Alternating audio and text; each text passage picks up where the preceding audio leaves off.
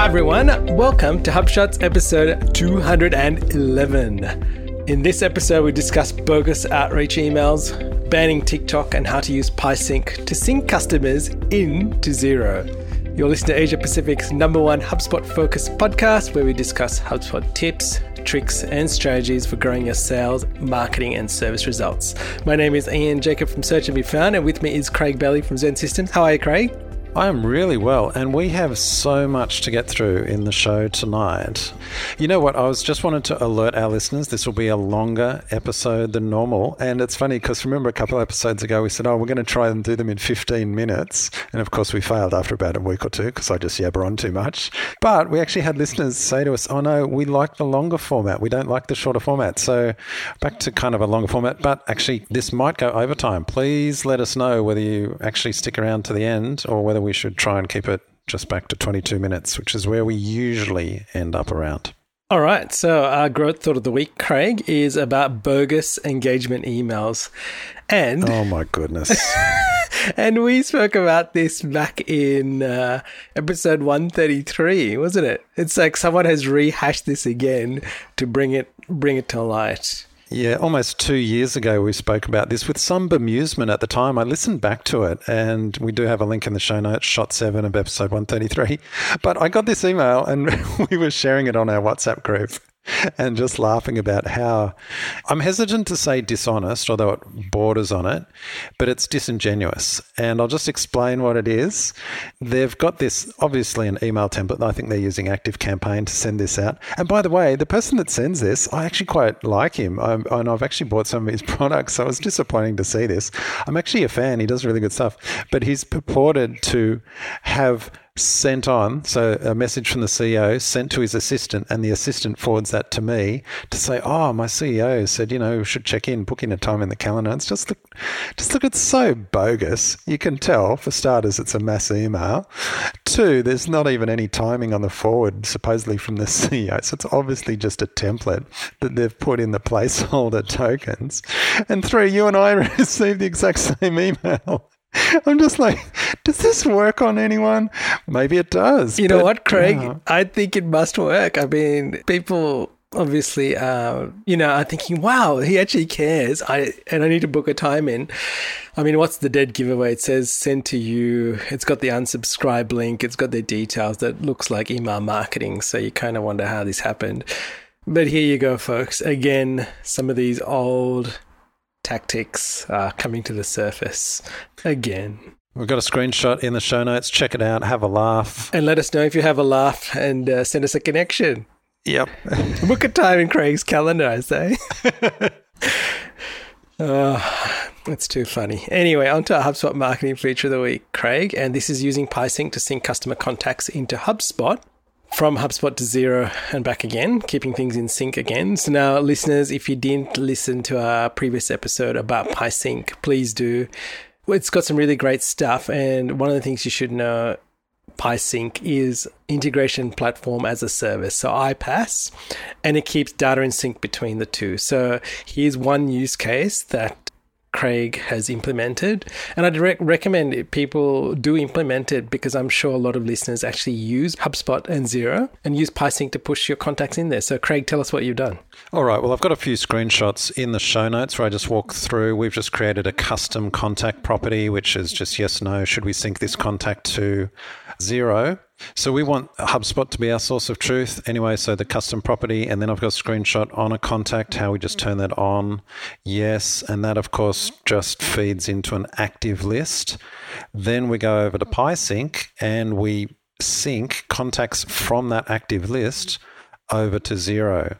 Now it's a two-way sync, which means if it changes in Xero, it gets synced back to HubSpot. But just to be clear, it's not syncing back all the records from Xero back.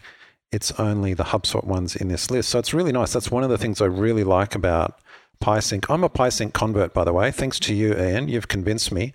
Although I have to say, I hate their password, this login thing. Have I whinged about that enough? Anyway, sorry.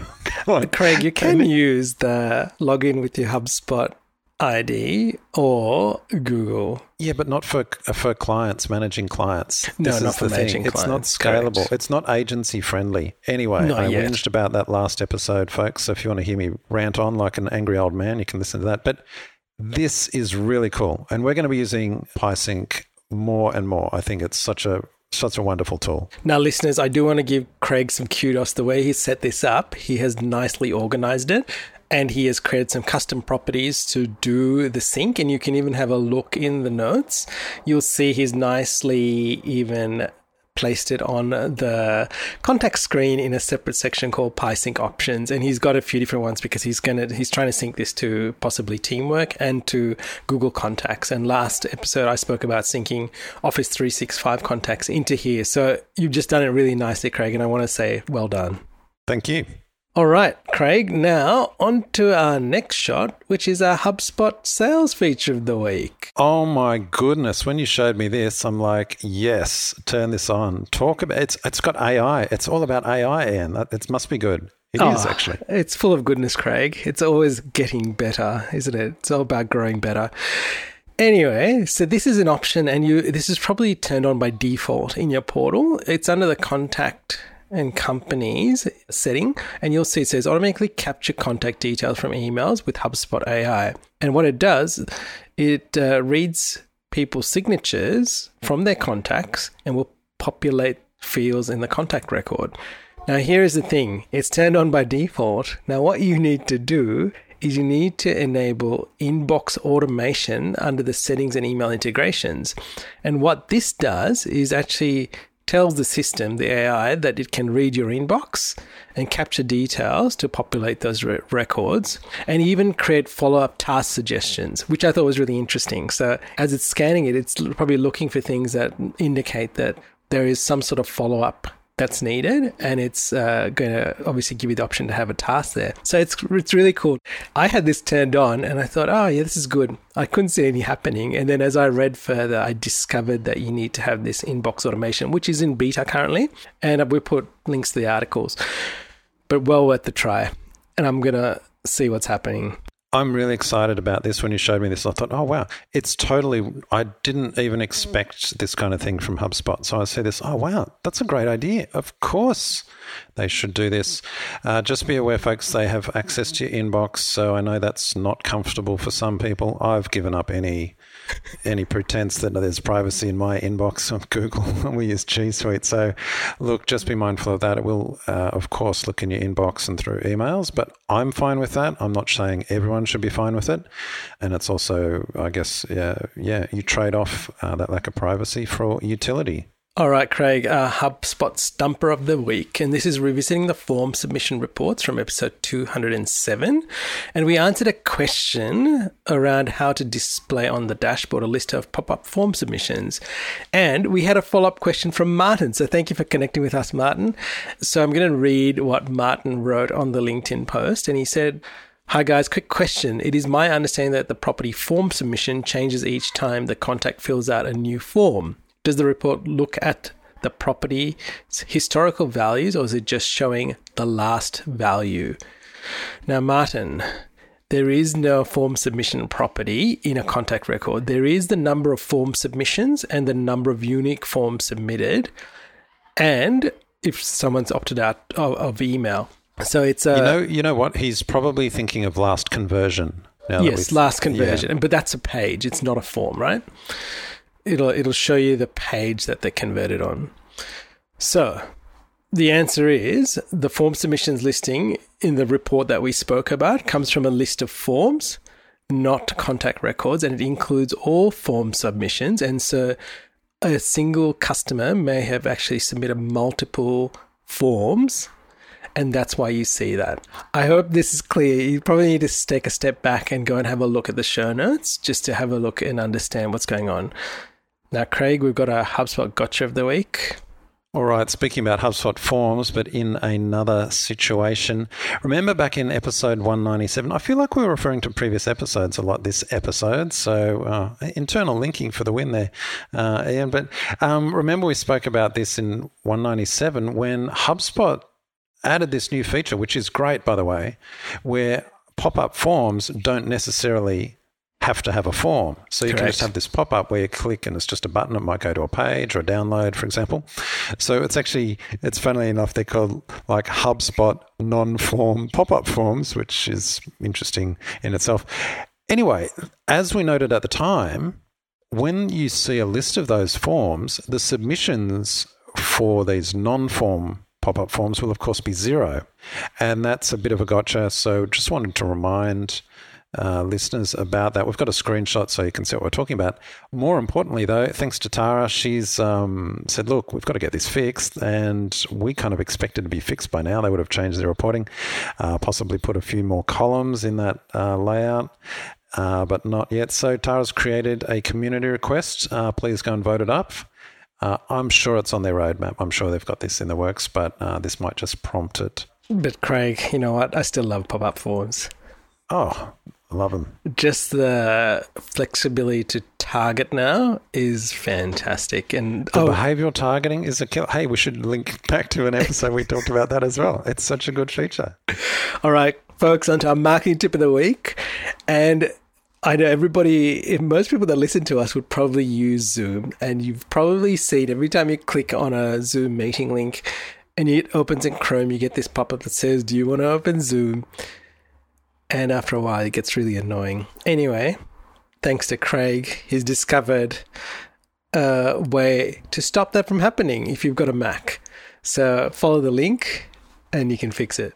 Yeah, there is a similar fix for Windows as well. Just by the way, to set some context around this changed in Chrome, I think 77 or 76, up until 75 and before. You had this little option where you could tick to not be prompted each time. They took that away for some reason. This is a way to get that back and fix it so you don't get this annoying prompts. And it's amazing how annoying these little pieces of friction are.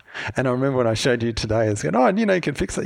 It's like the best news we've heard all day. It was for me when I found it as well. It's the little things, Ian, isn't it? That's right, Craig. Now, listeners, our insight of the week, and this is a cracker. Let me give some context. We've called it Facebook as a bad butcher. And long-time listeners would actually recall we compared Facebook to cigarettes back in episode 151, and that was in February of 2019. One of the podcasts we like listening to, which is called, Craig? Pivot. That's right, with Kara Swisher and Scott Galloway. And she's used in her New York Times opinion column, she's used a great analogy as Facebook as a bad butcher. Now, Craig, I'm going to get you to read this because I think people have to hear this, because one thing I really enjoyed was when you can picture or imagine what this is, and she's hooked it really well to something that we would all potentially experience in our lives. It just makes it so real. She's a storyteller. But by the way, I'll set the context. This is around how Facebook is attempting to absolve themselves of any responsibility in looking after the content and potentially hate speech, etc., that is on their platform. And Mark Zuckerberg attempts to say, look, it's not his responsibility. Here's what Kara Swisher says. She says, think about Facebook as a seller of meat products. Most of the meat is produced by others, and some of the cuts are delicious and uncontaminated. But tainted meat, say Trump steaks, nice dig there, also gets out the door in ever-increasing amounts and without regulatory oversight. The argument from the head butcher, i.e. Mark Zuckerberg, is people should be free to eat rotten hamburger, even if it wreaks havoc on their gastrointestinal tract, and the seller of the meat should not be the one to tell them which meat is good and which is bad, even though the butcher can tell in most cases. Basically, the message is, she says, that you should find the truth through vomiting and maybe even death. In this, Mr. Zuckerberg, and I'm still quoting from her article, is serving up a rancid meal that he says he's not comfortable cooking himself, even as his hands control every aspect of the operation. Which is why I say to him and every executive at Facebook, you cannot hold on to such enormous power and avoid responsibility when things get tough. End of quote. Your silence speaks volumes there, Ian. It's such a compelling analogy, isn't it? And so simplistic in a way, overly simplistic. I wanted to make a comment about this because if you'd asked my view about this, say a month or two ago, I would have had a strong answer. However, I guess what I've realized, and I won't actually say what my view is now because that's not the point, but the point is my view is different, and also it's almost like I don't have a view because I realize how complex the situation is. And so my takeaway, or I guess what I'm hoping, and the reason we've included in the show notes in the show today, is because we need to be informed but thoughtful and aiming for positive impact. And it's very easy with this article of hers, which I think is a fantastic representation, to be oversimplistic and say, well, it's obviously wrong, and it's okay to say that, but make sure you've thought it through fully. And I'm actually at the point where I can see both sides. I won't say which side I'm leaning on now, but I do hope listeners actually take this and think it through. It actually should be I guess, part of our decision. Should we be advertising on Facebook? For many businesses, you have no choice but to. But some have boycotted, as we'd be aware of recently. But at least be thoughtful. That's my request. And I guess hopefully we're leading by example. Be thoughtful, marketers. All right, onto our HubSpot Hidden Gem of the Week, Craig. And this is my little discovery for this week, is that you can now integrate Google Tag Manager into HubSpot. And it's an option on the Integrations tab within the settings under Website. Now, here's the caveat. You will still need to have Google Tag Manager code for your blog templates like you did before. This applies to page and landing templates. So if you're using HubSpot CMS and you're using Marketing Pro, for example, that has landing pages in it, actually even Starter, this is how you would do this. I think this is really good. I was so pleased when you showed me this today. And yeah, just to reiterate your point there, when you're adding Google Analytics or Google Tag Manager in HubSpot, you've got to do it in two places if you're using the blog as well. Put it in the blog template, and in this case, put it on the pages. So it is a gotcha. And we were going through portals today, and there's even some clients where it got missed. So it could be a gotcha of the week, but I'm really keen to see this. I'd love to see this just integrate straight through to blogs as well. I don't see why we have to put it in two spots. Maybe that's legacy. Why do you think that is? Do you think that they'll actually update that in time, Ian? I think they will, Craig, as everything merges together. All right, so let's talk about our resource of the week, Craig.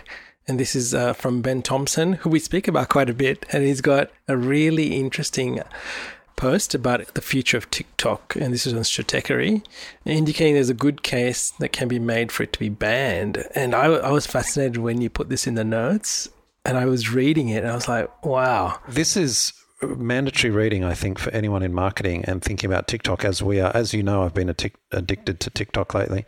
You'd be proud of me, Ian. I actually deleted TikTok from my phone last week, but not because of security issues, which is what Ben's article is referring to. I just deleted it because I was wasting so much time. It's such a good app. It's so addictive. It's so well done. It's so addictive. The algorithm is so good. I just had to delete it because, as you know, I'm hardly ever on Facebook or any of the other social networks, Instagram, very rarely on LinkedIn. Sorry, listeners, for how long it takes me to reply, but TikTok just had me hooked. But his post is around the security aspects of TikTok. He actually looks into the China relationship. He actually has a really good point about China versus the West in terms of ideology and where both are headed. I think it's really compelling reading. You should read that. What's also flows on from this, and in fact, because, there has been murmurs about America, the US might ban it and they might not, and Amazon did, and then they rolled it back. And of course, Walmart has said, no, it's banned on Walmart business devices and things like that. Follow on from that. Remember we talked about Benedict Evans back in 189 and his presentation on the next big thing, and the next big thing, regulation. And this is what we're heading to. And I think combine those two articles, read them and view them, and you get a sense of how technology is moving, and the future is going to be a very interesting place. You know, it was funny, Craig, when you put that into the show notes, and I got a message from a friend earlier today. And what was really interesting, on Mumbrella, there was a write-up about this, about TikTok running ads. I'm just looking at it while I'm talking to you, listeners. And it says, don't make TikTok a political football. And it gives you the reasons why people need to trust them. So here we are, listeners. them, protecting their position. So I think it's really important for us as business owners, as marketers, to understand what's going on with the tools and the platforms that we use and the impact it has on different people and nations, essentially. So I would encourage you all, if you're driving or running on the beach and listening to us, when you get back to your desk, go back and check out the show notes and actually have a read of this article. All right, Craig, on to our quote of the week. This is advice from a book called The Road Less Stupid. I think we've mentioned this a few times on the show before, by Keith Cunningham. Wonderful business advice. He's talking about strategy and why you should start your thinking with strategic questions. He says, tactical sounds like, what could we do to increase sales? Whereas strategic sounds like, why are our sales numbers not twice as big? What is the core obstacle preventing the doubling of our revenue? End of quote. Hopefully that's thought-provoking. It's just a change of perspective on how you start your thinking. Listeners, thank you for listening to this episode. Please follow us on the socials. Connect with us on LinkedIn. Please tell us that you listen to this show. And thank you to those who have connected with us over the last week. It has been a great pleasure to connect with you guys. And again, if you need help with anything, please don't feel afraid to reach out to us. Go to the website, complete a form, or you can reach out via LinkedIn to Craig and myself. Craig, until next week. Catch you later, Ian. Hey there, thanks for listening to this episode of HubShots. To get the latest show notes, HubSpot tips, and resources, sign up at hubshots.com. You can also book time with us to help you grow better with HubSpot.